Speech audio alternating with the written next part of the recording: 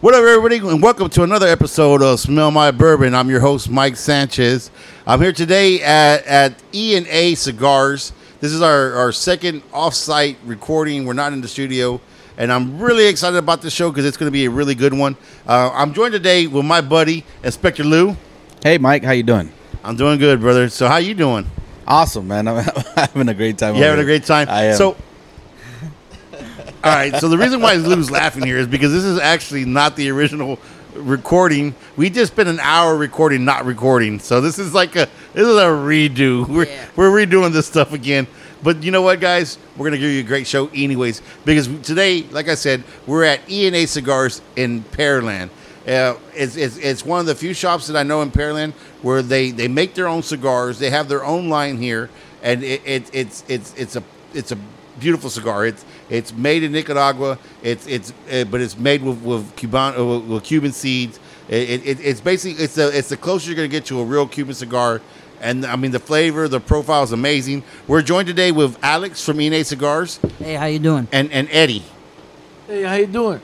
And so Alex and Eddie. So Eddie is the father. He's the owner of E&A Cigars, and Alex is the son and the co-partner, which is so awesome. So like I always say, dude, this is so awesome. The fact that you get to do this with your father, because I think that's every father's dream, is to be able to start a business where they can run it with their son. I think that's every man, because it's like a legacy. You're leaving a legacy behind. You're starting a legacy with your father, and something that y'all can leave behind to future generations, and it can grow and it can grow and it grow. So. Yeah, I agree with you, man, because there's something like, for example, like I would love to do something like this with my son, to have our own business and to see each other every day and work together every day. And I think that would be possible for you because, like, I think your son's really into the stuff that you're into. So I could see y'all at some point starting some kind of business where y'all can run together. So, but this is so cool that you'll get to do this and everything like that. So first of all, I want to talk about the cigar because this is y'all's cigar. So what do we have today? What are we smoking today?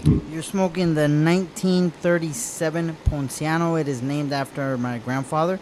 It has 100% Cuban seed with a Cuban viso right from my grandfather's plantation. Well, my other grandfather's plantation. Yeah, so your grandfather on your mother's side. Yeah, my mother's side. But the cigar is named after the grandfather on your dad's side. My dad's side, yeah. He passed away in 2009. Yeah. So I think y'all were really close to your dad's grandfather? Yeah. Okay, absolutely. Awesome. Absolutely, yeah. So you said a viso, Cuban viso. What is a viso? The viso is basically what is inside the cigar. Is basically what gives its strength. Is it like the core? Is it? I don't know. Like I'm trying to picture it. So is it kind of like the core of the cigar? Yeah. If you want to talk about it, it's kind of like the core. Okay. So it's basically like with most cigars is you have what they call the filler, which is all the leaf that's ground up and everything like that, but it's wrapped into a I guess what the viso is the wrapper, the binder, right? Yeah, the binder. It's the binder. It's what holds the cigar together inside. And then it's wrapped with the leaf, and the leaf is what gives you the flavor on the outside. That's the wrapper. That's what we would call the wrapper. Right. What gives you its taste. So the viso is the core, like you said. It is the actual binder that holds everything together, and then you have the wrapper on the outside. So it's Cuban seed from Nicaragua with a Cuban viso from my grandfather's plantation. From your grandfather? Oh, so your grandfather and your grandfather's plantation is where at again? In Cuba. In Cuba. So basically, it gets shipped from Cuba to Nicaragua. That gets built in Nicaragua and then shipped here. So it's the closest we could possibly do a Cuban cigar that's not communist, people. That's important. There Classic. You go. See, so this is a non-communist cigar, but it tastes amazing. Traditional real Cuban cigar. So we lit this cigar up maybe about almost an hour ago. Almost an hour ago, and it's still going. Previous podcast that will never be heard.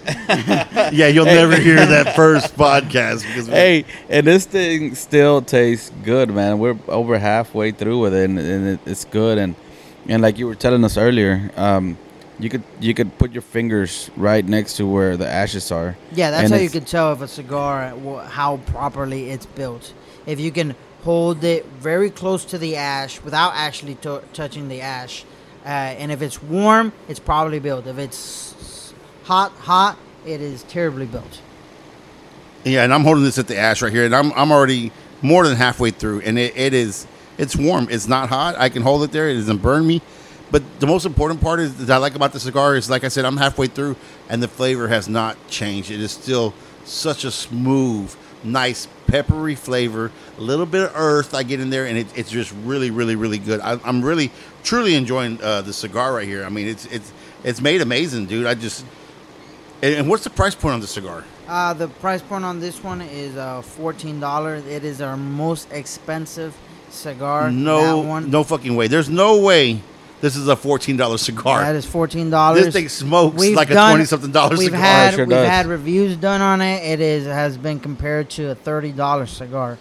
So if I could give you the same quality for a $30 cigar at half its price, I think people might go for the one that's $14. Dude, I love you it. know what? I tell you what, if you bought anything other than this, you're crazy. I'm smoking this thing, and I'm like, okay, cool, because normally we do the price after the fact, but then when he told me the price, I'm like, there's no fucking way. There's no way that this is a $14 cigar, and we're paying $30. But this is amazing. This is good. an amazing cigar. And if you buy the bundle of it, because we do offer people the bundle of it, it's 25 cigars. Yeah, that's $200 for the bundle, which basically comes out to about $8 a cigar. Not bad. Damn, Lord's got to buy us a bundle. Why does it have to be me, Mike? Why does it got to be me? Because you're the inspector, Lou. Everybody knows you got all the money. No, Mike. No. It all goes into inspection tools.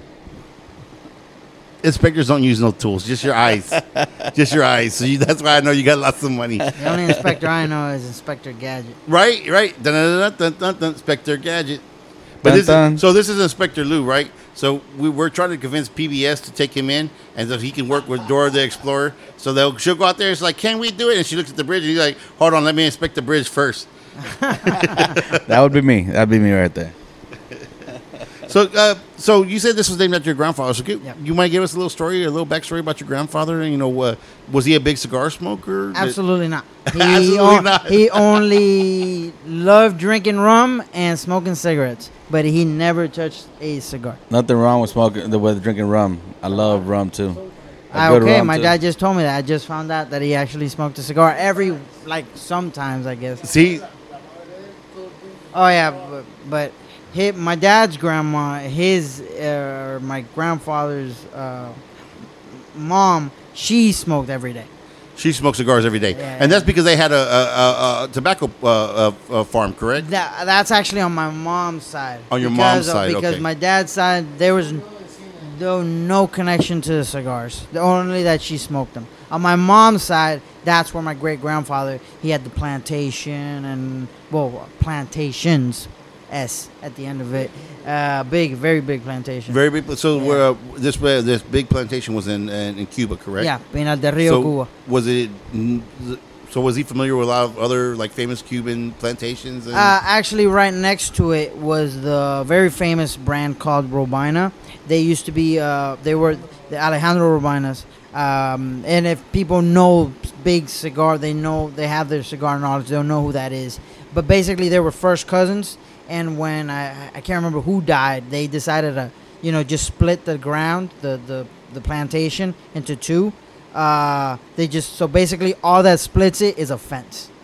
That's it. Like it's just like a little fence? It's a little fence. Like a little fence. A That's little it. fence, yeah, a little fence. So That's people it. who are buying this Robanas and everything, their tobacco, It'll be exactly like it's ours. the exact same tobacco that you're getting. Except Robinas, they knew they made a brand of it.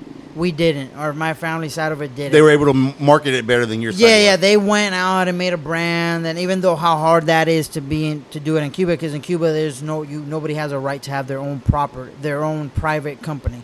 It's all the governments. But basically they did it, and our side of it, the government took everything and just left us 10% of it. The Cuban government. So they leave you 10% of the tobacco or 10% of the farm? The money. Oh, the money, the profit from. the tobacco. I'm sorry.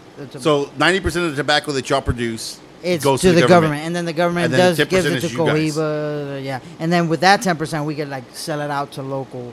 Wow. So you guys' tobacco was given to like Cohiba and big companies Most like likely. I mean, they don't tell you what they do with it. They just take 90% of it that? Wow. for barely anything. It's amazing they could do something like that for all your hard work. Yeah. Hey, that's the Cuban government for you. Bunch of murderous dictators.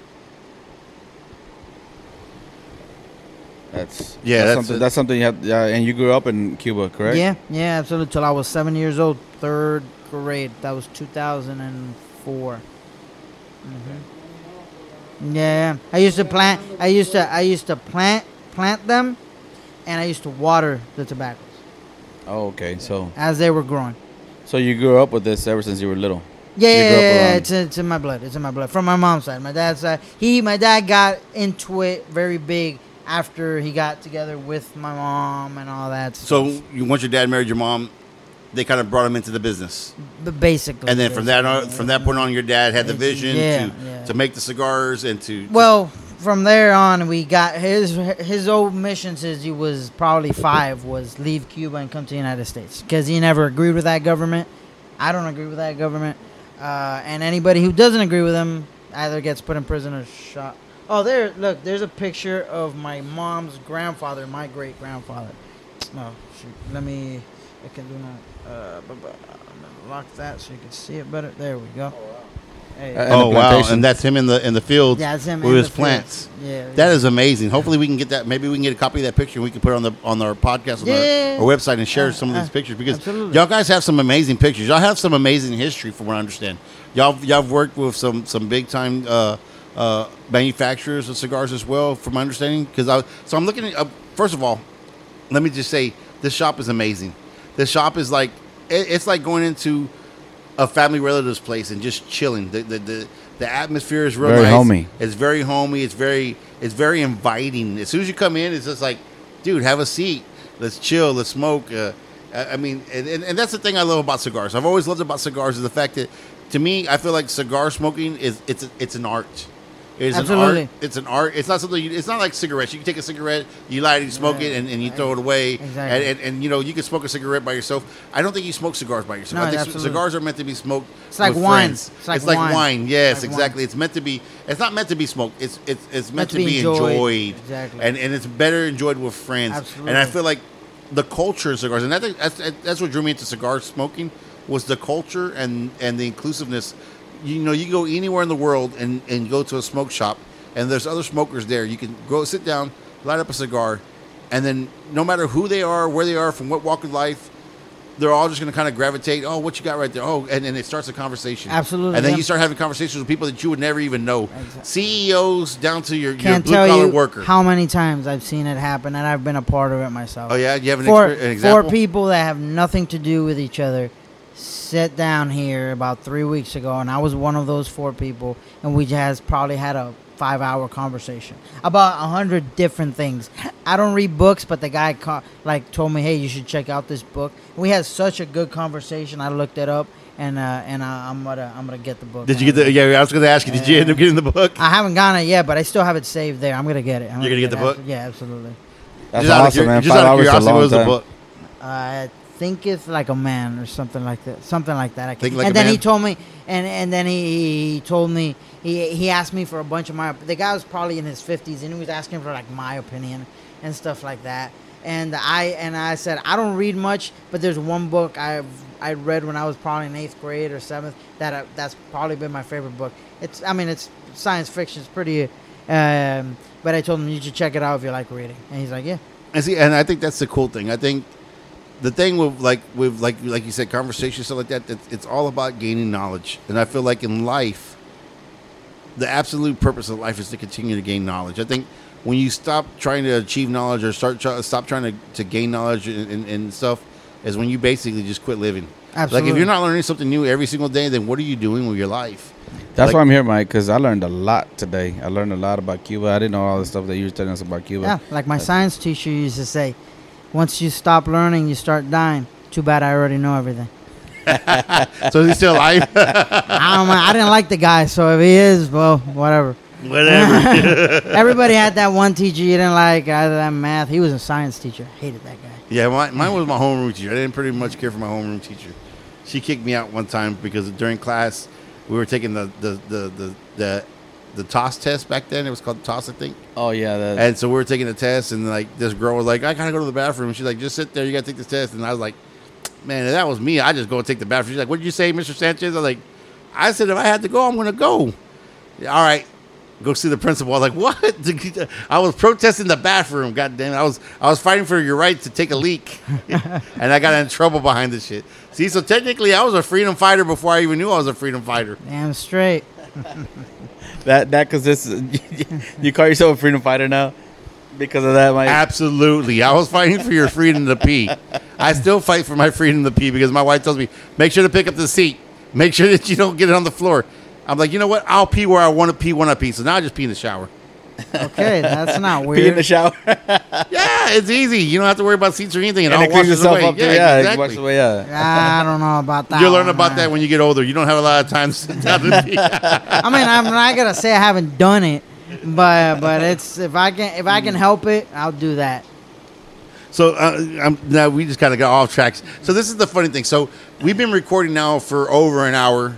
Easily. The whole hour before, I neglected to hit the record button. So I'm sitting there looking at the thing, and I'm looking at the thing, and it's like 23 minutes. Like, it's been 22 minutes or 23 minutes for a long-ass time, and it hasn't moved. I'm like, oh, my God, did I run out of memory? And then I'm looking at it, and I'm like, wait, there's no red light. We never recorded. Are we recording now? Yeah, we're recording now. I'm looking at that red light. We are recording now. So these guys are like, really, Mike? You didn't record none of that? It was such a good conversation. It was a great conversation. It We're having was. such a good Too bad conversation. nobody over here. But you know what? We're gonna need another bottle of We're gonna bourbon. get back to it again. We're definitely gonna need another bottle of bourbon. We might even need another cigar again. Hey, I'm enjoying this so much, though, man. Let's keep going. Can we do? Yeah, we're gonna keep on. We're keep on. We got Pause it, we got pause it. time. We got time to go still. We can do it again. So the cigar, like you said, it comes from Dominican tobacco, right? But Nicaraguan. Nicaraguan tobacco, but it's made with Cuban seeds. So how did that seed get to Nicaragua? That's what I'm curious about. What a bunch of people did was after Castro and his little minions of evil took over in '59, a bunch of the big cigar companies, they took they left. They pretty much left. Like, for example, Cohiba went to Dominican Republic. And so a bunch of what they did was they took the seeds from Cuba and then took them all over the world. And then that's how we have 100% Cuban seed in Nicaragua. So they basically took the seeds out of Cuba, smuggled them, and then started growing them in Nicaragua. So is there something with the all soil? over the world. Is there something about the Nicaraguan soil that It's very similar to the Cuban one. I mean, of course, the Cuban cigars are of course world famous, but Cuban cigars are not what they used to be. Right, my personal opinion, and right now Nicaraguan cigars are the best cigars in the world, and after that, close second will be Dominican cigars. And I've had Nicaraguan and I've had Dominican, and you're right. I mean, they're very close in taste. They're very close in how they burn. But as I was learning from you earlier, man, a lot of that just depends on how they're made. Yeah. And can I say this about your cigar? It is amazingly made. It is, like you were saying about the touch near the ash, how it's warm and not hot. It's a firm cigar all the way through. It's got the same flavor. I'm already down to like the last, I want to say maybe quarter of this cigar, and I'm still getting the same flavor. I'm still getting great tobacco. I'm not getting that burnt flavor. I'm not getting that burnt ash taste, because a lot of cigars I can smoke about halfway, and when I get to the halfway point, they start getting like a sour kind of like a burn flavor, and it's just like and really hot too. But this one right here, it's amazing all the way through. I could smoke this thing probably to the nub. I could probably smoke it down to my finger, and it's probably gonna have the same flavor because it's just that good of a cigar. I don't think I have any toothpicks, because some people put a little toothpick in it, and that's how they smoke it. They smoke the Really, roach they up? actually do that? Yeah, people do it because if they want to smoke the entire thing, Okay. then they do that. They stick a little toothpick at the very end of it, and then just smoke the entire thing until there's barely anything left. Not even an inch left. That would be me too, right there. I like that. When I like a good cigar, I'll do that. That's our most popular cigar because of the quality and its price point. I mean, it's an amazing cigar. I'm truly enjoying the cigar. So today, though, not only are we just smoking a great cigar, but we're smoking a really great bourbon right out of Texas. It's from the Yellow Rose Distillery, which is based out of here in Houston. It is the Harris County.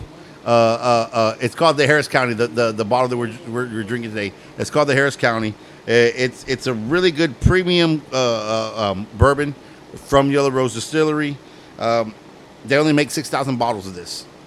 That's it. A year or no? In general, there was only 6,000 bottles released and allocated.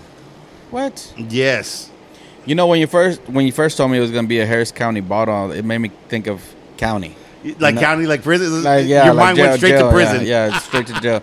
I've been to Harris County before, and it's not a nice place. So I'm thinking, man, I hope this thing's way better than You county. thought it was gonna be one of those bourbons that come up and fucking take your damn pound cake and tell you, "Give me your commissary, boy."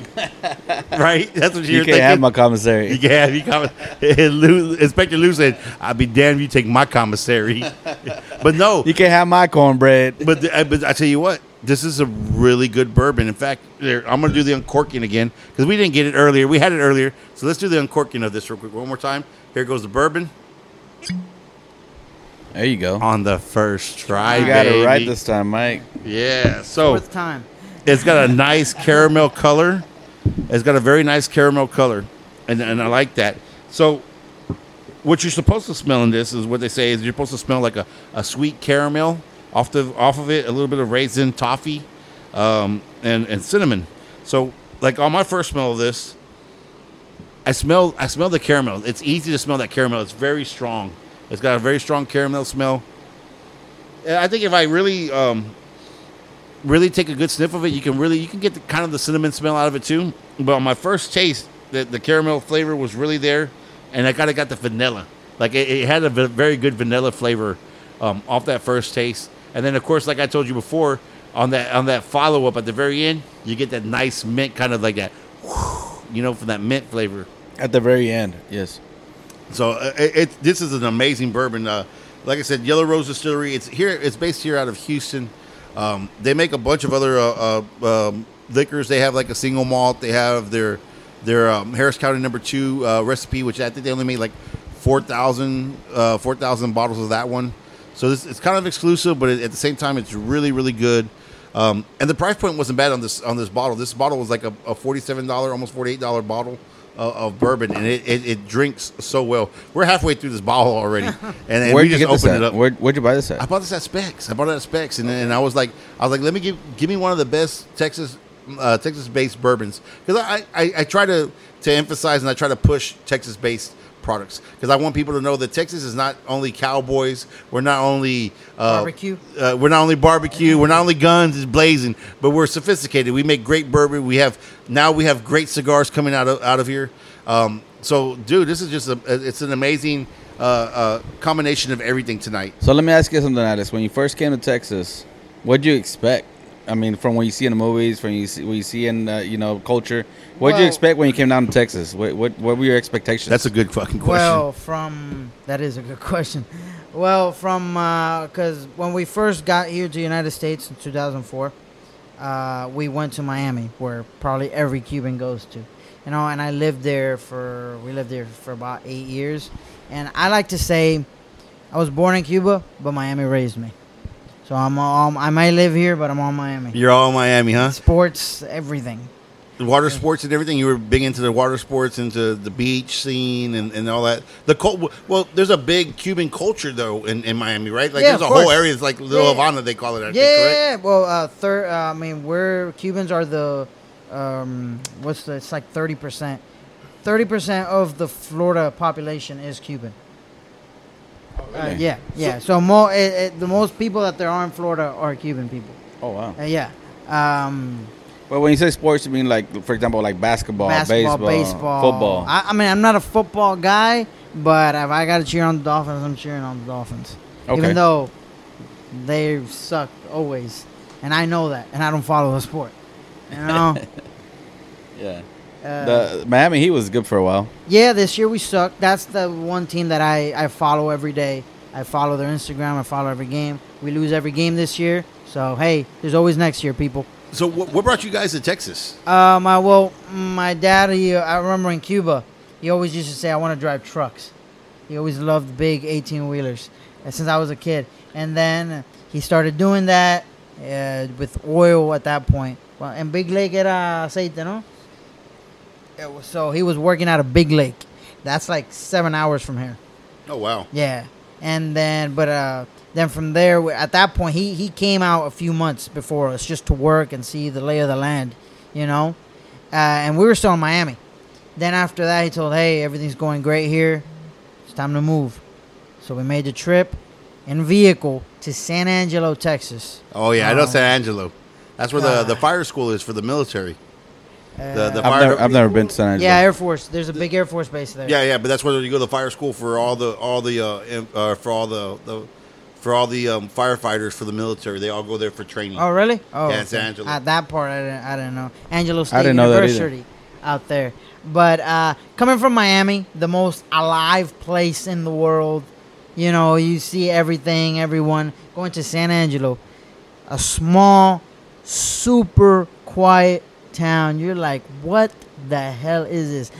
Within 2 hours of us being in our apartment there, I'm like, how the hell do I go back? I'm not doing this.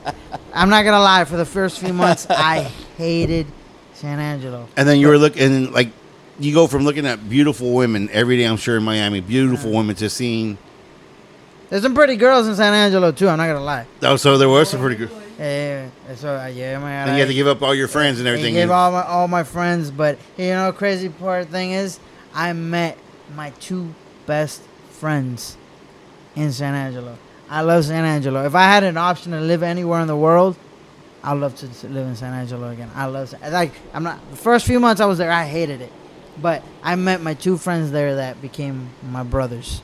That's awesome. Unfortunately, one passed away in the army.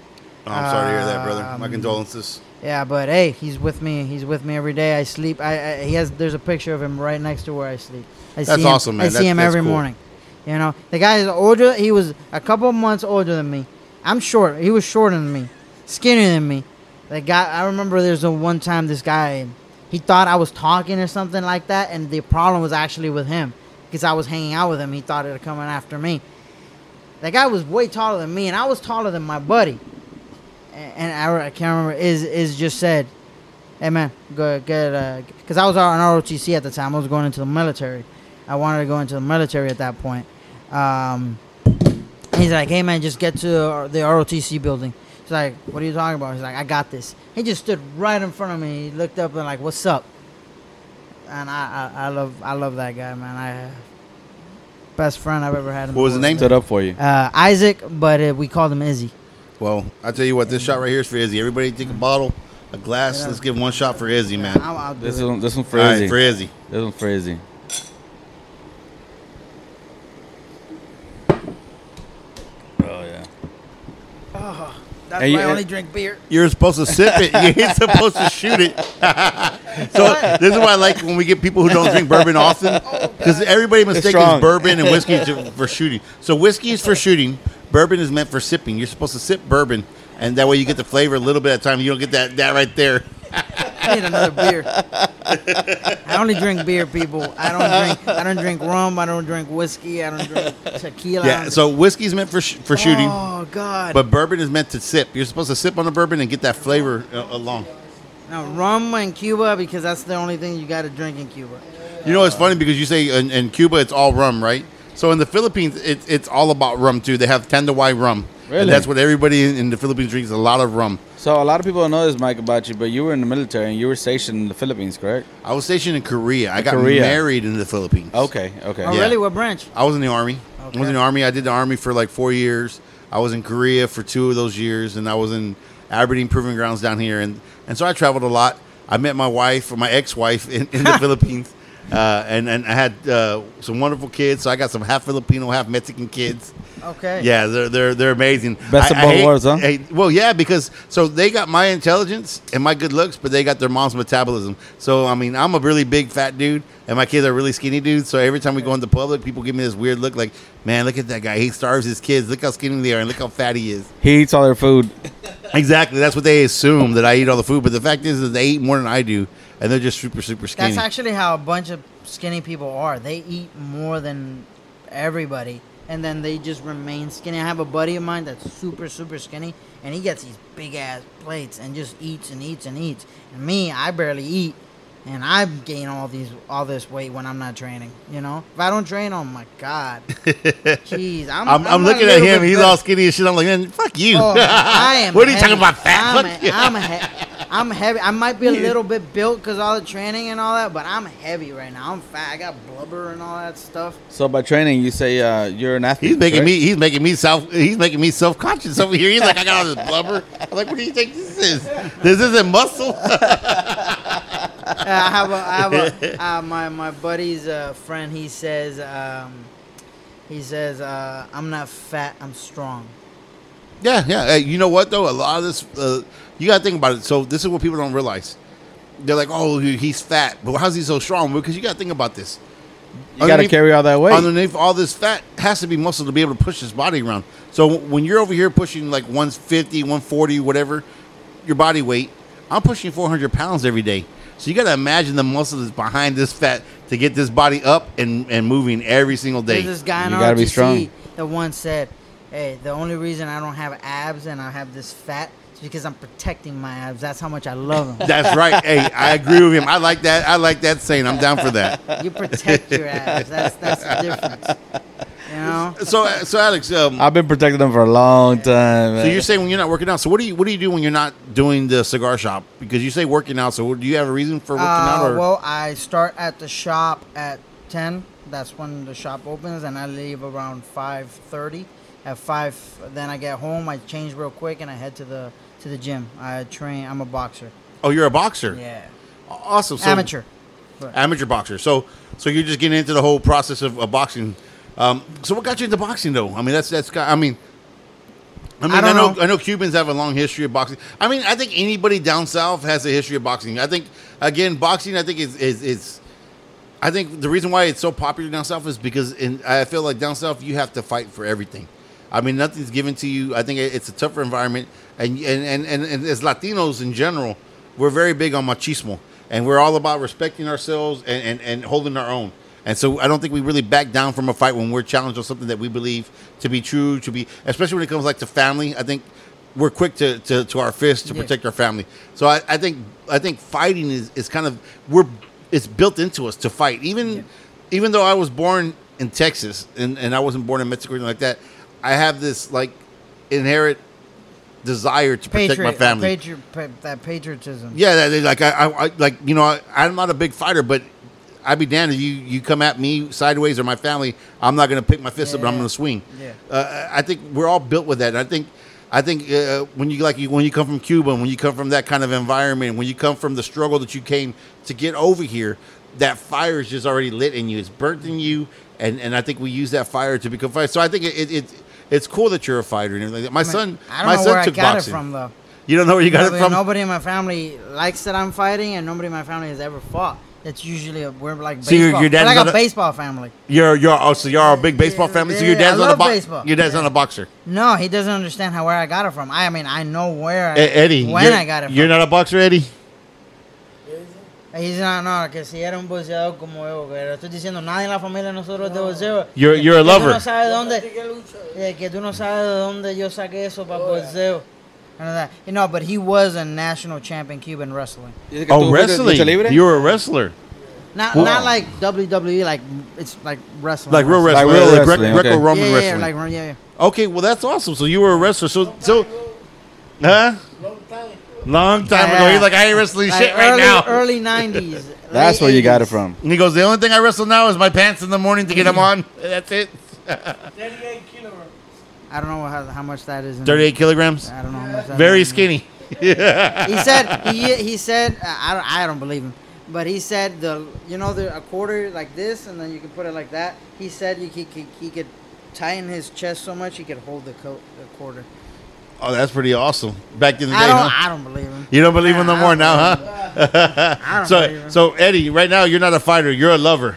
Yeah, I love it. He's a lover. Yeah, there we go. So in a way, then you probably got the desire to fight from your dad, even though he chose wrestling, you chose boxing. Well, in Cuba, they choose for you. Oh, they choose for you. Yeah. So for your dad in Cuba, he had the body shape for an awesome wrestler. I guess that's because in Cuba it's like a pyramid system.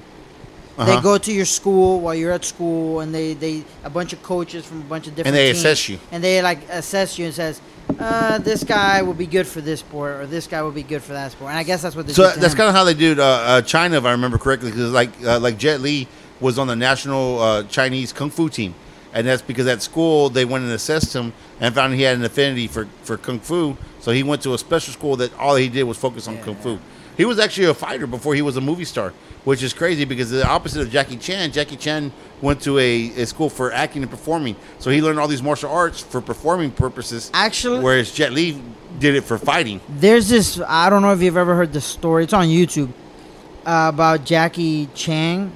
I'm actually going to tell you a story, and you're going to be surprised at the end of it. All right, go ahead. Yeah.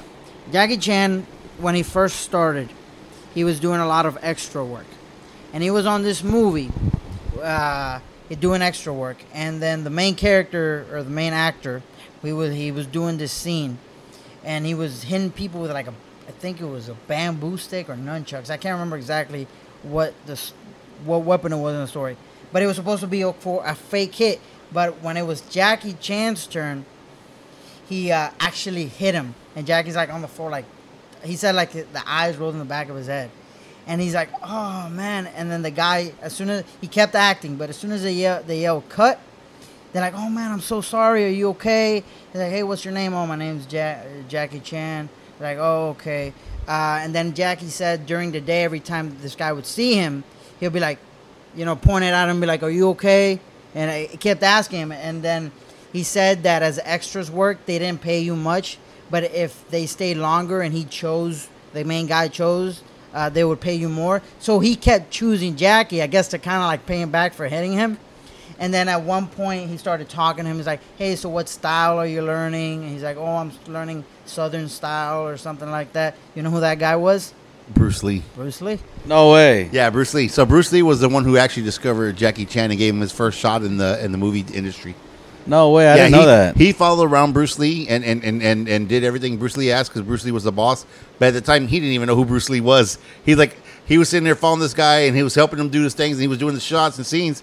And then the guy's like, yeah, I'm Bruce Lee. He's like, oh, my God, I didn't even know. He didn't even know it was Bruce Lee because he was just an extra, and he was just working, like he said. Yeah, I saw that on Netflix, and they did a whole backstory behind Kung Fu and how everybody came through it. But Jackie Chan was influenced. And when I was a little kid, I wanted to learn karate and Kung Fu, because I just saw Jackie. Jackie Chan, to me, was like Bruce Lee was for my dad. And see, Bruce Lee was what Jackie Chan is for you. Bruce Lee was that for me because I watched for sure all the Bruce. I used to watch all those kung fu movies on Saturdays on Channel 39. Remember all them kung fu movies where they would be like, "You killed my father," and then the mouth was still moving after. The lip sync was terrible. And the master had this long white hair, and he would just stand there, and they couldn't hit him. He would just move his shoulders, and they just couldn't touch him. I was like, dude, that's what I want to be when I grow up. I remember being a kid like that. I remember being a kid and watching those movies with my dad and my cousins and after the movie was over, we're like, okay, we got to practice this. We got to do this. We got to learn. We got to learn how to shoot. We beat each other up, trying to kick. Beat the hell out of each other. You just couldn't do what they did. That's cool though. But that's a very 100% true. But again, that goes back to Jackie Chan. He was learning martial arts for theater, for performance acts. Yeah.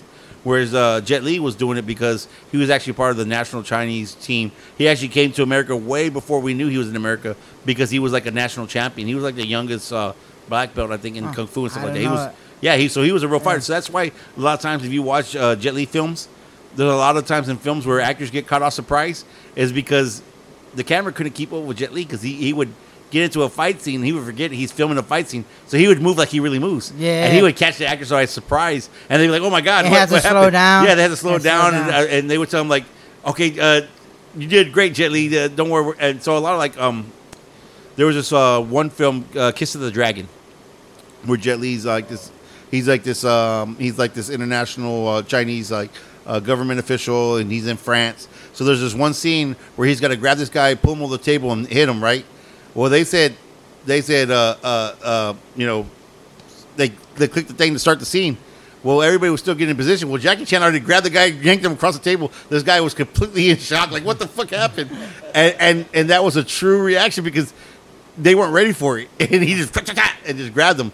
And that was such a good scene. The expression on the actor's face was so great. They used that scene in the movie. Wow, look at that. Because it was just so organic. Somebody that was actually a real fighter too, and everybody thought he was just an actor, but he's actually who. Oh man, I forgot his name now. From Mortal Chuck Kombat. Norris. No, not Chuck Norris. Chuck Norris was a real fighter No, too, no, though. I know he was but who I'm talking about. Johnny from Johnny Cage from Mortal Kombat, right? Yeah. He was based on him. What's his name? Van Damme. Jean-Claude Van Damme? Yeah, he was actually a real fighter, and people thought he was just a movie star, and that's who Johnny Cage is based on. Oh, Because I Johnny didn't know Cage, that. That makes sense. That makes Johnny sense. Cage in the story of Mortal Kombat, he's a real fighter, but he's just a movie star. Yeah, and people thought he was just an actor doing a bunch of stunts. And that fits because Johnny Cage was very arrogant, and so was Jean-Claude Van Damme. Van Damme. But he was actually a real fighter, though. Bloodsport, man. Yeah, I love Bloodsport. that was a great movie back in the day. That's crazy. It So made we a lot went of from good cigars to kung fu movies all of a sudden Kung fu movies from for Cuba. some reason. So, but you know what? You get a lot of those movies like that in Cuba, right? You get a lot of the older movies and stuff like that over Yeah, there. of course, because in Cuba, of course, it's like a Cuba. There's first world countries and third world countries, and then there's Cuba. Cuba's a fifth world country. Cars from the 50s. We have no freedom. We can't. The government controls everything. If you say anything bad about the government, you get put in prison or executed. So the people might say that they think that Cuba has the best medicine in the world or some crap like that. That's the stupid stigma that idiots nowadays think that's how it works. The reason you're smoking that cigar and that cigar is called Ponciano. The only reason my grandfather died in 2009 is because of that damn government and that damn health care system. He had a heart attack in the morning and there was no ambulance to take him from the clinic to the actual hospital. Wow, that sucks, dude. You know what? No fue así? One more shot for your grandfather. Well, man. I don't have any. Here, let me get you a little bit. Patria Vida, people. Patria Vida. Padre Vida. I'm not gonna do it this time. Don't shoot it. Just sip it. That's all Just you gotta sip it, do. okay. Sip. Salud. Salud. Salud. What was your grandfather's name again? Ponciano. Ponciano. For Ponciano, everybody. Still, man, I only drink beer like I Just a said. sip. Just a sip. You're supposed to sip it just a little bit. No, me dijo que no me lo tirara. But anyways, My grandfather, I gotta shoot So when you say that you guys don't have he's not a bourbon drinker. he needs a Corona chaser for that. so I don't know too much about Cuba. Besides the stuff that you were just telling us just a little while ago, but like for example, I saw on one of the Fast and Furious movies about Cuba with the old cars that they have. Is that really the way it is? It's Yeah, nothing but absolutely. old cars. My So grandfather- you don't have like 20, 23 cars over there. Yeah, they do, but the corrupt government does. Just the government, but like the regular citizens don't have. Yeah, so like their Newer cars cars. over there, they're older cars. They're not really older cars though. They're like They're put shell. together. the It's just a shell. They're put together with like tractor parts and other parts that they can get together. Yeah, my grandfather, to make the truck, he has to a make the cars run. 1949 Dodge. 149. El de Pano. 149. Yeah, he has a 1949 Dodge. 48 or 49. I can't remember which one now. But it has a tractor engine in it and a Honda differential. What? Yeah, dude. See, so they Man. basically put the cars together with the shells. I've seen. But that's why some of them run really, really fast though, and they run. I mean, here they would not be street legal. Oh, absolutely. Not. Absolutely not, because of emissions, because of the speed, because of Yeah. everything in it. But over there, I mean, they're everywhere, and there's some amazing cars. I've seen because some it- with boat engines. Don't they run backwards, the boat engines? I don't know how it works, but hey, that's the one thing I say. If we in Cuba had the possibility to have technology and the school systems and all that we have here, we've made some pretty amazing shit in Cuba. Because the ingenuity we have to make a car that's over 70 years old work with a bunch of duct tape, because it's with duct tape basically. I've also seen one with a washing machine engine. What? A washing machine engine, dude, that's fucking possible? crazy. I don't know. And not an American washing machine, a crappy Russian washing machine. What? From because in the 80s, Russia had deals with Cuba and they gave them a bunch of shit. Wow. So you guys basically have to take what y'all got and make it into something what you need. You take what you got and you turn it into what you need. I saw a guy build a speaker from an old oil bottle.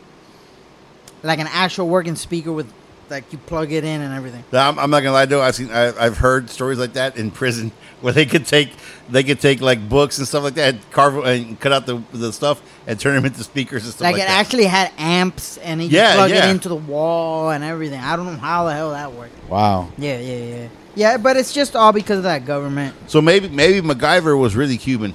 You ever thought about that? MacGyver was probably Cuban. You know MacGyver from the TV series? He could make anything out of anything. Oh, yeah. Maybe he was Cuban. Maybe like on his mom's side or something. Yeah, we have Cuban coffee here if you want some. Oh, no, I heard Cuban coffee is really, really Strongest strong. coffee in the world. Yes. I've never tried Cuban You coffee take a little cup. It's like an espresso shot because it's so if you strong. drink it Really? now, you probably won't be in bed till like 4. Wow. I'll take one. Yeah.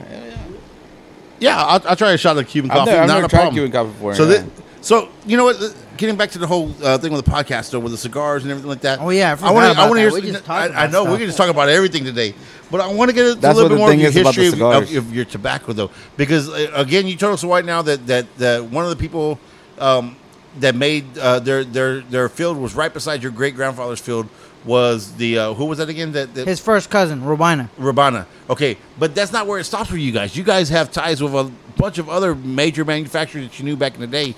Your dad was friends with somebody, right? Yeah, my dad, he grew up with AJ Fernandez. Anybody who knows Cigars knows who knows AJ cigars, Fernandez. their ears just pricked up. Wow. You know. So your dad and him were buddies. They were high grew school up buddies. They grew up together since kids. They actually used to sell meat together in Cuba. Wow. Ain't that so? Your dad used to sell meat. He used to be a meat. My dad always had this thing. He was never going to work for the government because my dad always hated the Cuban government. I mean, I've always hated the Cuban government too. So he said, I'm going to work where people just pay me cash and I don't have to report anything to the government. So the meat thing was they got their own meat. They slaughtered it. I can't cut tell it you down how many times the cops got them. And they was always asking for some paperwork or some BS. Ain't that crazy where even meat becomes something illegal that you can't really just... Oh, here's something for your viewers. Lobster and beef is illegal in Cuba. It's illegal? It's illegal? Illegal. I'm talking about if they catch you with it, you get 20 years in prison. If you get caught with lobster, you get 20... Or beef. What? So then what do y'all usually eat over there? Is there a lot of... Pork. That's basically our main dish, pork and chicken. So how do you feel towards pork now? Oh, I love pork. You still love pork, I though? love Okay, pork. great. I mean, but I am a hamburger connoisseur. 100%. I could eat one every day. Gracias. Every day, and I'll never get tired of it. That is my favorite food ever. Hamburgers. I love it because I didn't have it in Cuban. Oh, I love steak, but I'd rather have a burger any day. You rather have a burger? So what? So that's just talking about burgers, and we're talking. So as everybody knows on this podcast, we always start talking about the cigars. We always talk about the bourbon, but it always leads into other conversation. And that's what I love about smoking cigars and drinking bourbon is because it starts with that, but it leads off to different things. Yeah. So like now we're talking about burgers. So what is your favorite burger here in Texas that you've tried? I mean, obviously you got a burger spot where you like to go and get burgers. Well, unfortunately, the spot is no longer open. It's right across the street. It's called Big Humphreys. And if you're from Pearland, you know Big Humphreys. It was here for years. It was an Italian restaurant. And what an Italian restaurant has to do with doing burgers, I have no idea. You know? Yeah, usually when you think about burgers, you don't think about an Italian restaurant. That's for sure. No, not at all. It is the best burger I ever had in my life. Unfortunately, if if somebody out there knows and listens to who was cooking in that kitchen, like in 2017 to 18, get back in the kitchen and make some more burgers, or let us know where you're at. Let us know where you're at, because where are you working? Because Hubcap Grill, they bought that place out. I mean, I went in there. It's a good burger, but it's not the same as it was. Humphreys. It's not big. Well, just real quick to jump in there real quick, and not about burgers, but your dad just gave us this Cuban coffee, and I took my first sip, and I do not like coffee at all. It's the most concentrated coffee in the world. This is so good. It don't taste like it though. It tastes good. It tastes sweet. It tastes nice. Like this is. You're gonna be wired till like 4 a.m. I mean, because it's technically not made how it's supposed to be made. It's a Cuban coffee. It's done in this thing like that. It's. I don't know how to do it. I know how to do it there because you just hit a button. But there's an art form to it, you know. Well, it's just like cigars. There's an art to making coffee. There's an art to making cigars, and that's the things like this stuff that I like bourbon, cigars. There's arts behind all this stuff, and I think that's what makes cigars amazing. Your cigar, by the way, I'm done with it. It's already done. It's at the very before you finish, I want you to try some. This is the most Cuban thing you can do. In Cuba, what people do is they dip the end of the cigar into their coffee. Yep. Into the coffee? Yep. The end of the cigar? The back end? The back end, yeah. Okay, let me try that too. I don't even know if I got heard about that. I got enough right here. So, and then you keep smoking it? Yeah. Wow, that's actually really good. You get the coffee flavor off of it, and you get the cigar. And I'm telling you, when I'm at the nub, like I'm fingertip open the cigar, and it's still you need a toothpick right now. It's got the same flavor still. It's no burnt. It's still the same flavor. This is amazing. Your cigar is Eddie. I want to tell you right now, brother. You've made by far out of all the cigars. This is my favorite so far. This is amazing. Thank you, this is amazing. Glad Alex, you like it. You guys make an amazing cigar, brother. Glad you guys like it. So this is really different for me right here too. So the coffee with the cigar. Yeah, in Cuba people do that. They actually used to dip it in rum too. But I didn't notice earlier when your dad was smoking his cigar that the first thing he did was dip the back end into the bourbon, and it helped with the flavor. So that is awesome. I like it. Yeah, now I feel like I have to go out and buy some Cuban coffee. So when I smoke my cigars, I can that dip coffee you can only get in Miami. Only in Miami? Yeah. So y'all have it brought in from Miami? Yeah. Dude, that is... I mean, you can get it on Amazon though. Okay, but it comes from Miami. Speaking of that, where can people get your cigars? I mean, do they have to come to your shop to get them? To get, like, for example, the Ponciano, the one you're smoking, it can only be found here. But our regular cigars, they're pretty much be found in in Houston because a lot of shops in Houston carry our regular stuff. Are you on the internet? Is anywhere? Yeah, we have a website. You have a website? Yeah. Cool. You want to plug that real quick? Yeah, E&A Okay, so E&ACigars.com. So could they order the Palenciano on there if they wanted to? ¿El Ponciano en internet se puede pedir? Well, yeah, right now we're actually redoing the website right now. Okay, so they can't get that one. They can get all your other cigars. They can get the regular stuff. Basically. If you want the premium stuff, high-end stuff, you probably got to want to come into the shop. I want to try some of that regular stuff. I tell you what, dude. It's pretty good. So I tell you what, if you're in the Pearland area, this is a must stop. If you're a cigar connoisseur, you have to stop at E&A Cigars and pick up one of these cigars because it's amazing. This by far is easily my favorite cigar, and I haven't been smoking a lot. So this is what I was telling your dad earlier because he asked me how many cigars have I smoked or how many I do, and I really just started this maybe about a year ago. I started smoking cigars. Okay. A really good friend of mine. He's also the co-founder of Smell My Bourbon. His name is Dave Jokes. Okay. He couldn't be here with us today. He'll be with us probably in the next episode. But he's the one that got me into cigars. We were so. When I'm not smoking cigars and I'm not doing the bourbon thing, I'm a comedian. I do comedy on the side. That's what I do. I'm a stand-up comedian. So is Dave Jokes for stand-up comedians, and that's how we got started. So when we were doing touring across the state, and we were in Corpus Christi, we had a lot of downtime at the hotel. We were doing a Friday, Saturday night show. So we got there early Friday, did the show. So Saturday morning we had nothing to do all day. So he was like, "Hey, let's go into the cigar shop." So we went and we tried. Some cigars, and he smoked cigars on the regular. He's the big connoisseur. So I'm gonna end up having to pick some of these cigars and take it to him because this is an amazing cigar. But he's the one that got me into it. So the first cigar I ever tried was a Tahuate. I think what it was called. It was a Tahuate. That's all I remember from the name. I'm very bad with names. Yeah.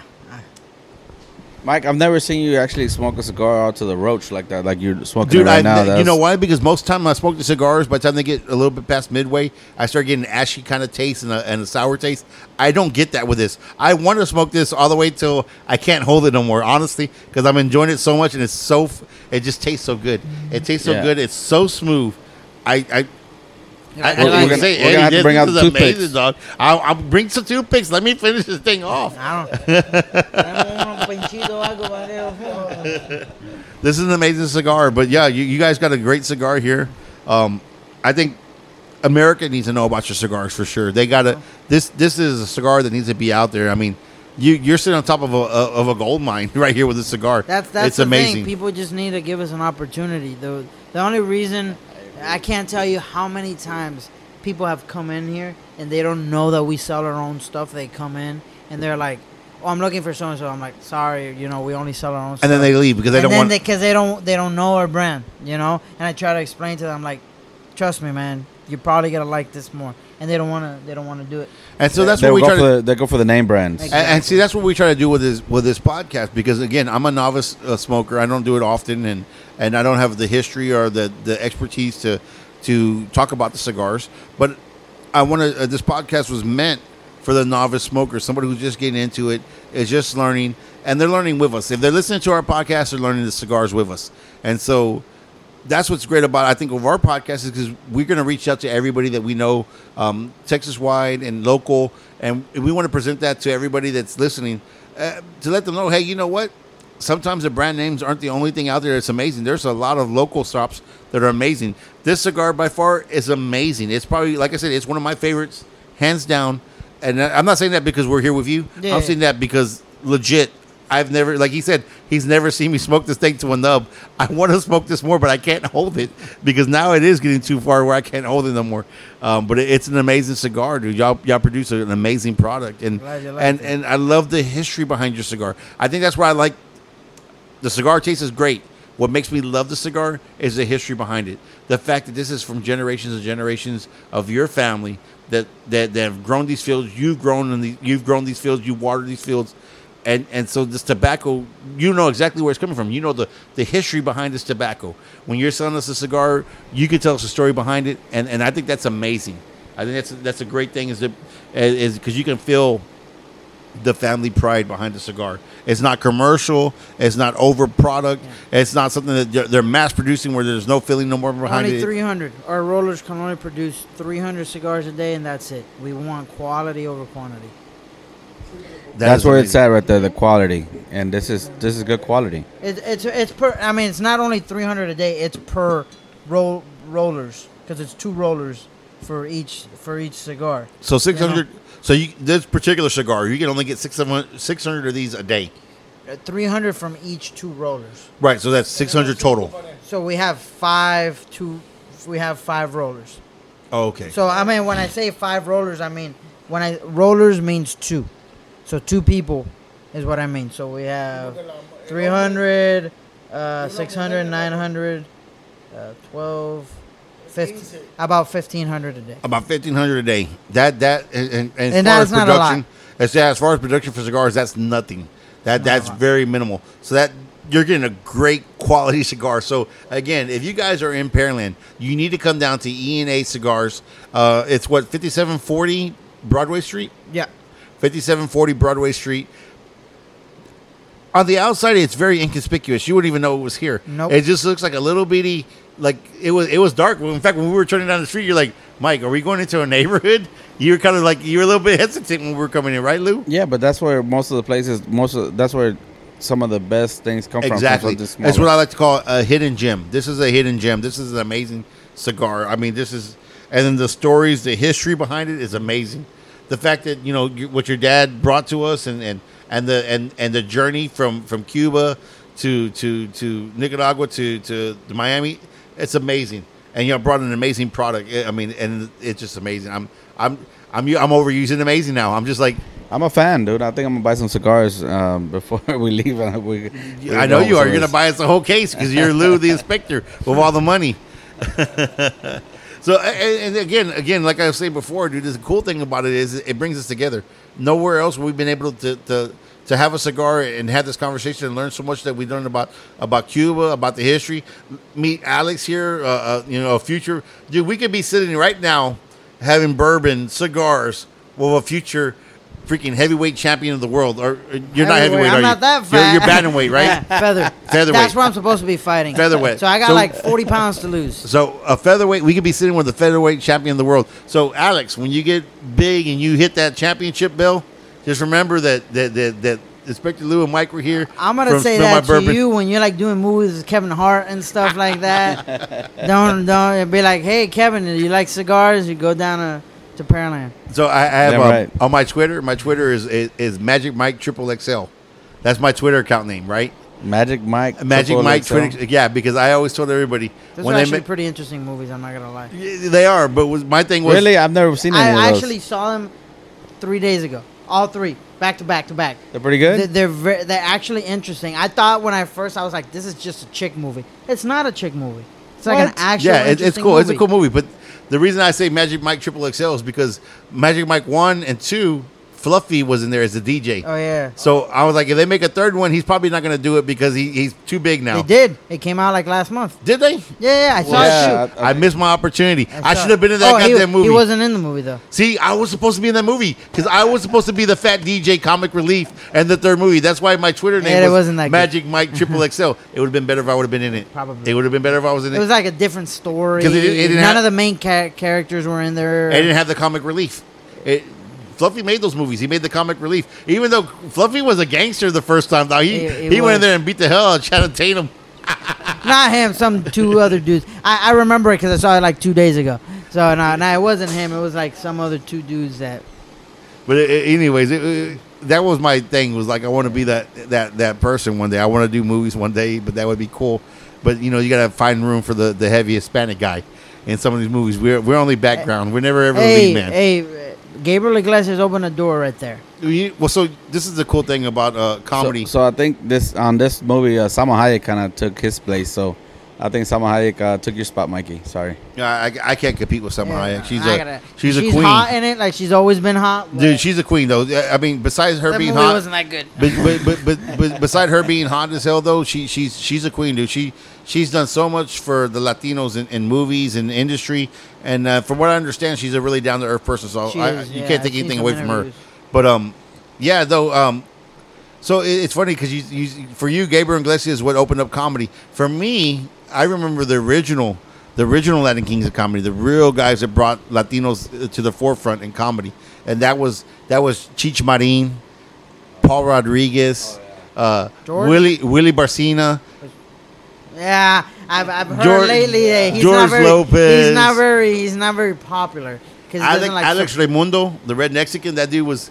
I mean, that guy's funny. So the original Latin Kings of comedy, the original Latin Kings of comedy show that which on HBO back in 1985 was 4 comics. It was George Lopez, Alex Raimundo, Paul Rodriguez, and Cheech Marin. So everybody knows Cheech from the Cheech and Chong movies. Everybody knows Paul Rodriguez because he was in a lot of the Cheech and Chong movies. He also had his own movies. He's pretty and he had some pretty good movies too. Back in the day, yeah. I remember one. It was called something. A Million for One. It was a great movie. I love that movie. That was such a good movie. That had the guy from Stand and Deliver in it. The teacher. The teacher. The teacher. Yeah. Edward James Olmos. Edward James Olmos. It was that movie. Remember, he was like the Godfather, whatever. That gave him the wishes and stuff like that. So Alex Raimundo was also part of that group, and George Lopez. So what's crazy is that I've actually had the privilege to meet and know Alex Raimundo. Oh, really? And the guy he's amazing. He is down to earth. He is so cool. In fact, I actually have him coming to Pasadena March 18th. At Pasadena, he's going to be doing the Winners Comedy Room in Pasadena. And I'm also going to be doing a show with him March 17th in Sugarland. Oh, really? Okay, so cool. I'm actually bringing him down to Texas. We're doing Victoria March 11th. On March 17th, we're doing Sugarland. March 18th, we're doing Pasadena, and then March 19th, March 19th, we're doing San Antonio. I gotta ask, what does that take to be a comedian, man? Because I always looked at comedians. My favorite comedian growing up was Dane Cook, and I don't care about that crap that he stole jokes. I don't think he did. He probably did. I don't know. But Dane Cook, I love the Burger King joke. That was like that was my bread and butter. I love. So that my thing is, like, I don't think comics truly steal jokes. I think they steal the idea. Well, it's not even steal the idea. It's just, okay. If you think about it in life, there's only so much shit you can talk about. So it's expected that you're gonna at some point talk about the same stuff. Yeah. He just did it better. He got it out there and made people laugh. And so like, oh, he stole that joke. Well, maybe he didn't steal the joke. Maybe he had the same idea as somebody else, and it was very similar. But his is what got put out there. There's actually a joke that I do about Star Wars. I saw that one about on the internet, Chewbacca, yeah. right? About Chewbacca. I love Star Wars. Let me hear it. Okay, so the whole joke goes like this. Man, I'm making you work now. Hey, it's okay. I don't mind. So the whole joke was this. This is the premise for the joke. My joke was like, in the future, there's no Mexicans. If you watch movies, you watch Alien, Star Wars, and Star Trek, there's no Mexicans in the future, But then if you go back and you watch Star Wars and you realize something very closely, pay attention.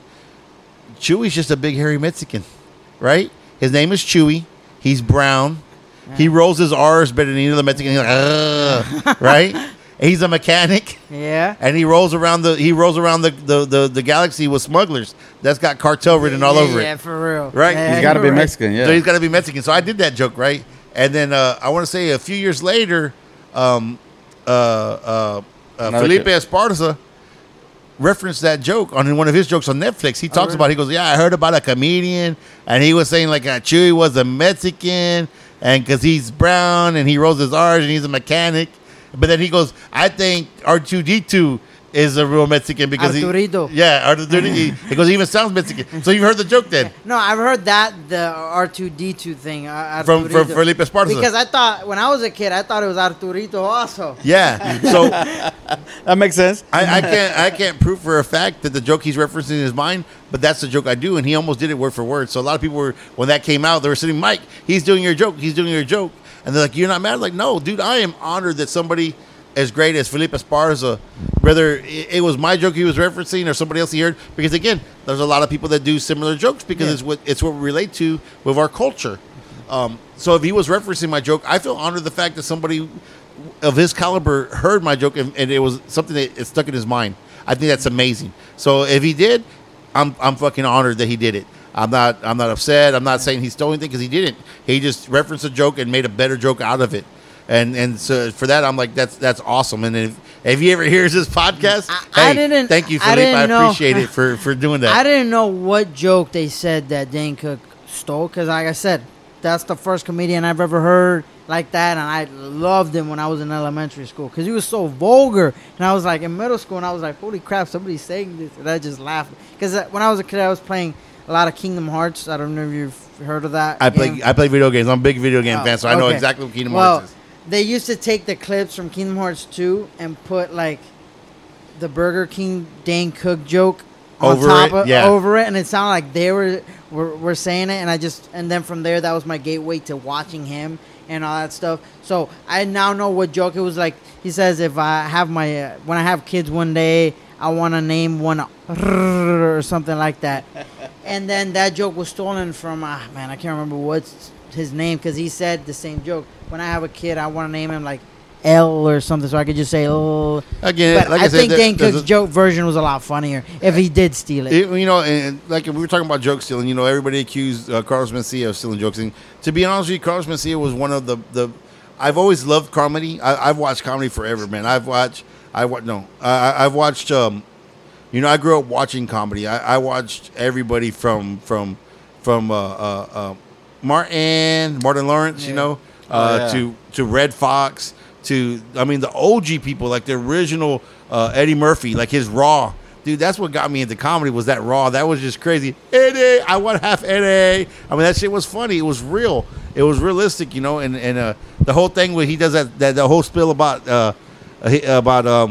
Bill Cosby's son coming to his show and he's like, Dad, he said mother F this and mother F that, and he like it pissed off Bill Cosby, so he calls Eddie Murphy and tells him, my son went to your show, and so Eddie Murphy's all fucked up because Bill Cosby was his hero, And he's here chastising him, telling him, like, you can't use the F word, you can't do this and everything. So Eddie calls Richard Pryor, which Richard Pryor was another inspiration for my comedy. And he calls Richard Pryor. He's like, yeah, Bill Cosby just called me this and that. And Richard Pryor goes, man, tell that motherfucker to have a Coke and a smile and shut the fuck up. I mean, that comedy to me was hilarious because it's real, dude. And so I grew up watching that, and I've always loved comedy. And I waited really late in my life to start doing comedy. I didn't start doing comedy until I was like 36. Oh, wow. Or 36, 37, somewhere around there. I'm 44. I'm going to be 44 this year. Oh, so wow. I've been so doing almost comedy. 10 years. Well, 7 years, really. Yeah. 7 or 8 years, give or take. So back to what I was asking, what does that take? Because when I was a kid, I was like, I want to try doing comedy. I think that would be cool, just sitting in front of people, talking to people and stuff like that. But what does that take to sit down and write a joke? Are you like one of those comics that sits down and like writes a joke, or are you like, for example, like Gabriel Iglesias? He just talks about shit that happens to him. I don't know, Lourdes. Lou, you can answer that, can't you? Yeah, Mike. I remember me and you having several conversations because I've been knowing Mike for over 10 years now. 13 years, I think. Yeah, almost 15 years, Almost man. 15 years, True. yes, Yeah, my we've son been knowing was for born, each yeah, other for a long we time. might as well at this point been childhood friends. Yeah, and I remember when we were working together because we worked out in the refineries, and he was like, man, I'm funny. I think I want to be a comedian. I'm like, Mike, come on, you're not that funny, dude. I used to tell him that stuff all the time, but he would make me laugh, But I was like, man, I don't know if you're that funny. And when he told me he wanted to be a comedian, I was like, man, that's great, Mike. That's great. I'm gonna go watch it. And I saw him on stage, and I was like, man, this fucker's actually funny. It's different. It's different when you're on stage and you're actually doing your own thing. And to me, I would think that it takes a lot of guts to go up there in front of people and tell jokes, especially if they don't laugh, or especially when you're just starting out, And Mike is just he's gone a long way from when you started to now, and you're really funny, dude. I really do. I mean, I'm probably your biggest fan, dude. You're funny. So Lou was actually at my very first time ever being on stage. Okay. So the way it started for me is I was going through, I wouldn't say a divorce because we weren't married, but I was going through a separation from my ex, and comedy was something I always wanted to do. It's always been something that was therapeutic.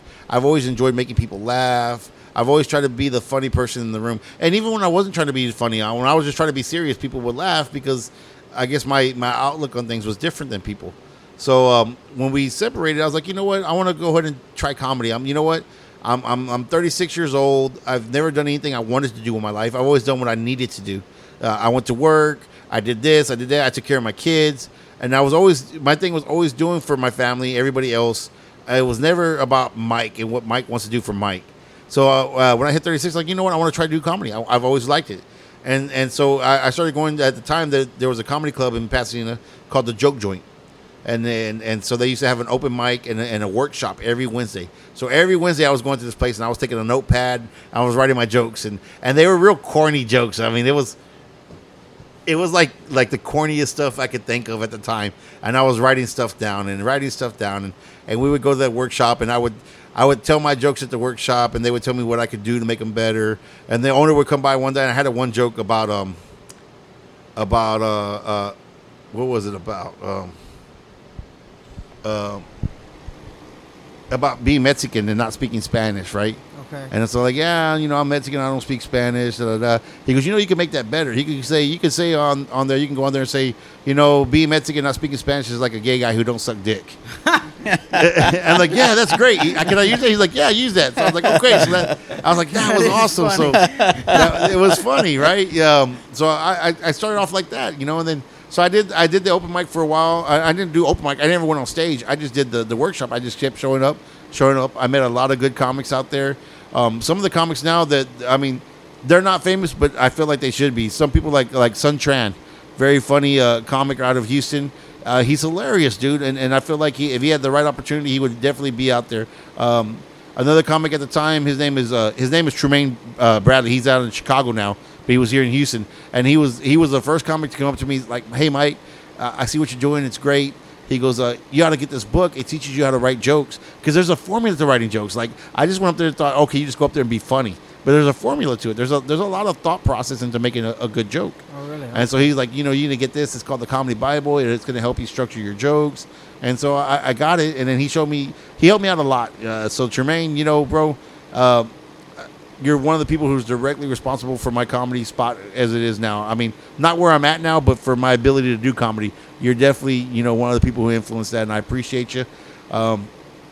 So that's how I kind of got started. And so finally, after going so often, I got confident enough to where, like, you know what, let's put my name on the open mic list, because you had to sign up a week before. Okay. So that follows. So we would do the workshop on Wednesday, and then that was like from 6 to like 7, and then from 8 to 10 was the open mic, where you could, they select certain people from that list and they let you go on stage and do time. And usually it was like 3 minutes. If you're brand new, you get 3 minutes. So I signed up, and they're like, all right, Mike, you're picked. You'll be on next Wednesday. So I called all my friends, everybody I knew. Hey, I want to be doing comedy on stage. And it's an open mic, by the way. It's not a show, but it's an open mic. But I told everybody, this is my first show. I'm going to be on stage. And so, Inspector Lou came out there, him and his wife. One of my coworkers, Randall Durami, he came out there, him and his wife. And then my buddy Joe, him and his family came out there. So I had a lot of family and friends that came out for that first night. And I remember going on stage and being nervous and like, man, I don't know, I don't want to do horrible.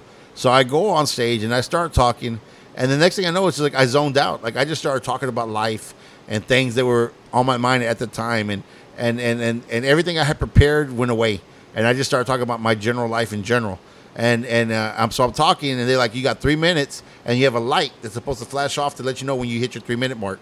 So I'm doing my comedy. I'm looking at that light. It's not flashing. So I'm still talking, and I'm looking at the light. It's still not flashing. I'm still just talking at that point. And I'm in my mind. I'm like, I've gone over 3 minutes. There's no way. I mean, this is the longest 3 minutes in my life. Yeah. And so I'm still talking because I haven't seen the light. And so finally, at one point, I just like, you know what? I need to cut this out because I know I'm going to. And I'm like, and in comedy, it's important that you respect the light. You don't want to go over the light, because if you go over the light, then there's a good chance they'll never put you on stage again. So I went past the light. I was just going. So at this point, I'm like, dude, I've gone over. I know I've gone over the light. I must have not seen it. I must have been looking somewhere when it went off. So I stopped my set right there, and I got off stage. And then everybody's like clapping. Everybody was laughing. So the more they were laughing, the more I was getting into it. The more I was telling more jokes. Everybody had a good time. They were laughing. I get off stage. And so I'm coming off stage, and I'm walking over there. The owner comes up to me. His name is Ken. I can't remember his last name right now, but I remember his first name. His name was Ken. And he's like, he goes, so what do you think? I was like, man, it was amazing. He goes, do you know how much time you did? And like, oh, fuck, I'm about to get in trouble. I'm like, dude, I'm so sorry. I know I probably went over the light. He goes, you did. I'm like, I'm so sorry, but I did not mean to. He goes, no, don't worry about it. He goes, you know how much time you did? I'm like, no. He goes, you did 10 minutes. I'm like, what? I'm so sorry. He goes, no. He goes, I let you do that 10 minutes. That's why I never gave you the light. You were having such a good time on stage, and everybody was laughing. I didn't see a point getting you off. So my first time on stage, I got to do 10 minutes. Look at that.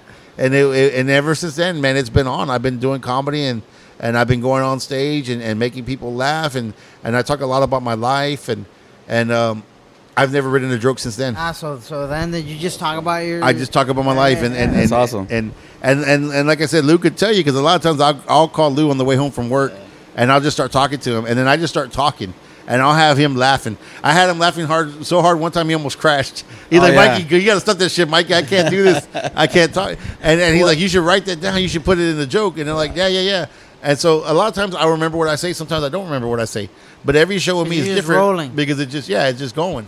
I remember that time, Mike. I remember I was on my way to work. I was working in Corsicana, which is like a 3-hour drive from here.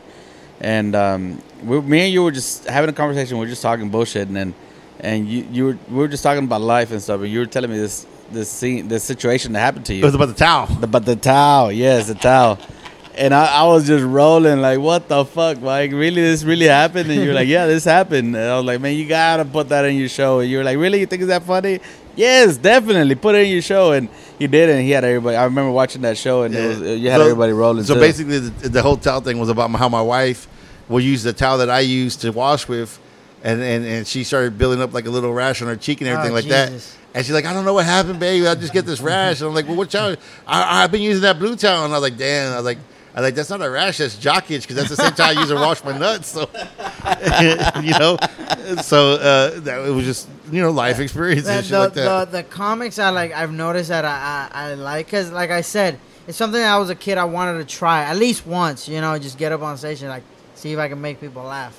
I never thought I've been funny, but it's something I want to try. The comics I've noticed that I like gravitate to are the ones that like interact with the audience. They're like, oh, so what do you do for a living? And then they make jokes out of that. I really like that. So I do interact with the audience. There's a lot of things I do with the audience that I interact with because a lot of times, like I said, a lot of stuff that I talk about on stage is real life stuff. So I can see the people who relate to it in the audience, and so I'll like, you know what I'm talking about, and then our wife, I'll say a joke about something, and the wife will look at the husband and start laughing. I'm like, see, you know what I'm talking about? Look, she's already telling you, and so they'll interact, and it pulls them in, so they know that they're, it makes it part of the show. It makes them more, they relate better. So I do a lot of that, and I enjoy it. Like I said, it's something that I've been doing for a while, and obviously, if I didn't like it, I wouldn't keep doing it because it doesn't make me any money.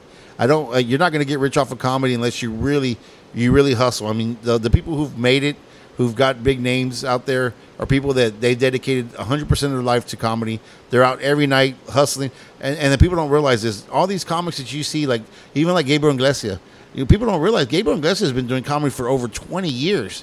It took like 15, 16 years before he actually started getting famous from it. He didn't start getting that first special that he had in Comedy Central.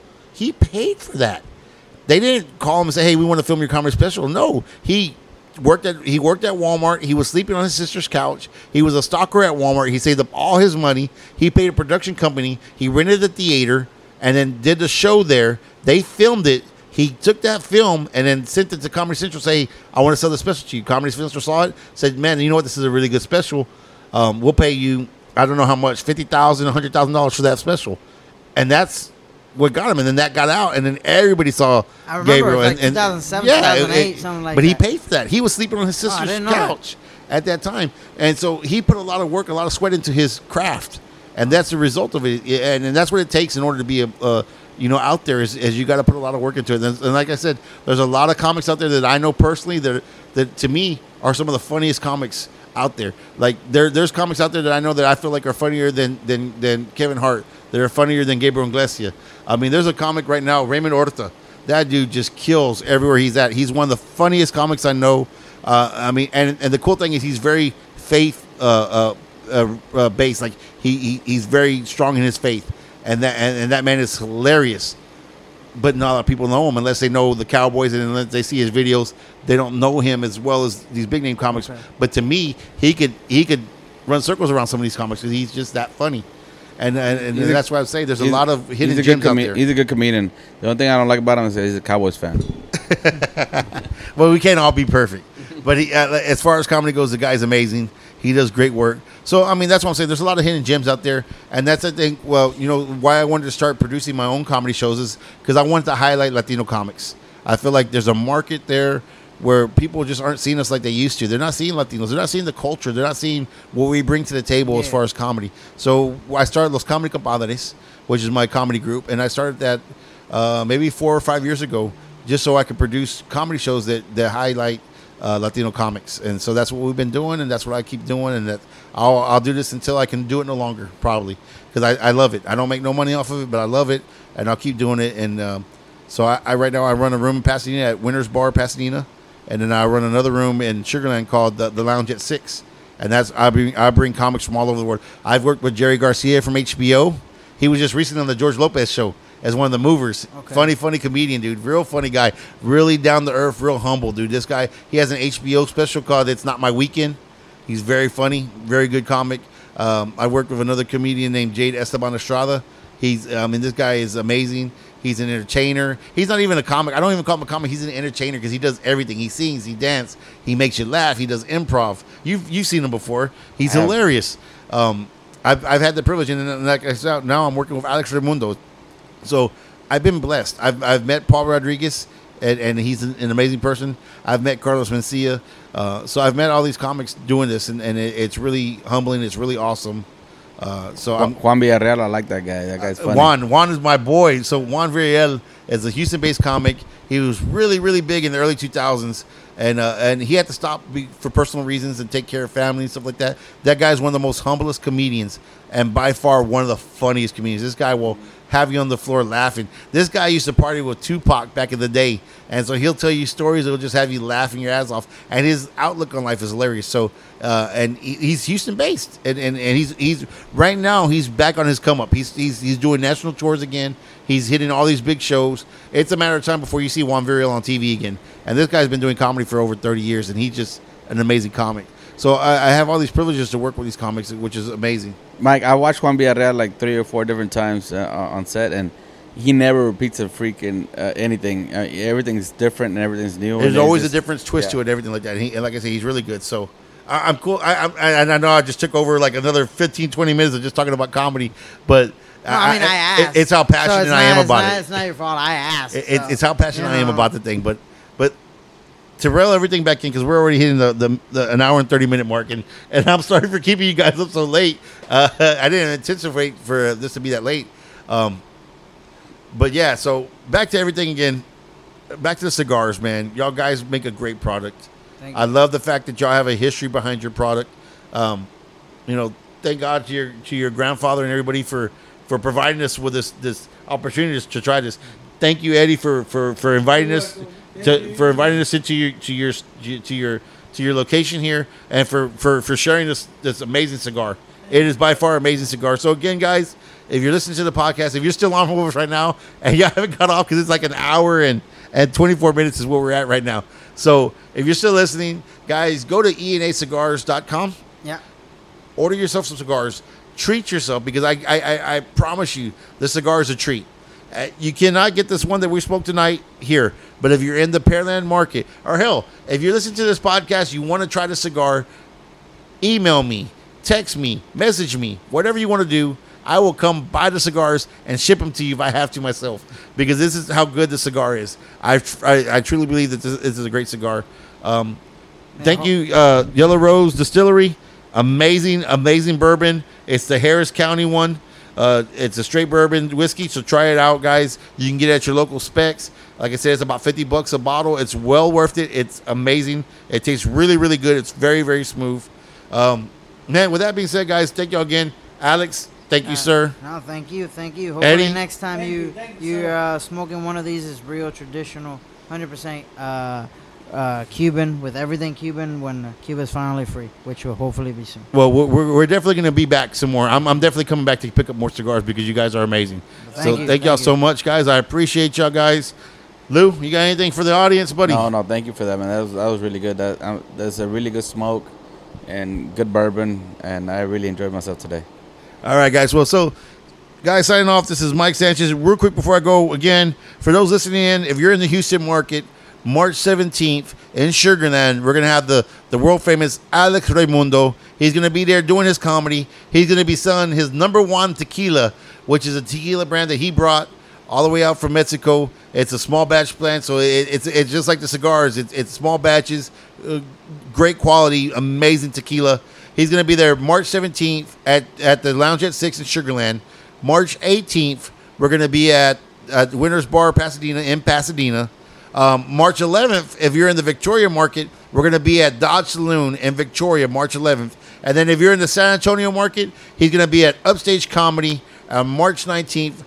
If you can get anytime, any of those shows, I strongly suggest being there. It's going to be an amazing show. And until then, guys, this is Mike Sanchez. Thank y'all so much, and peace.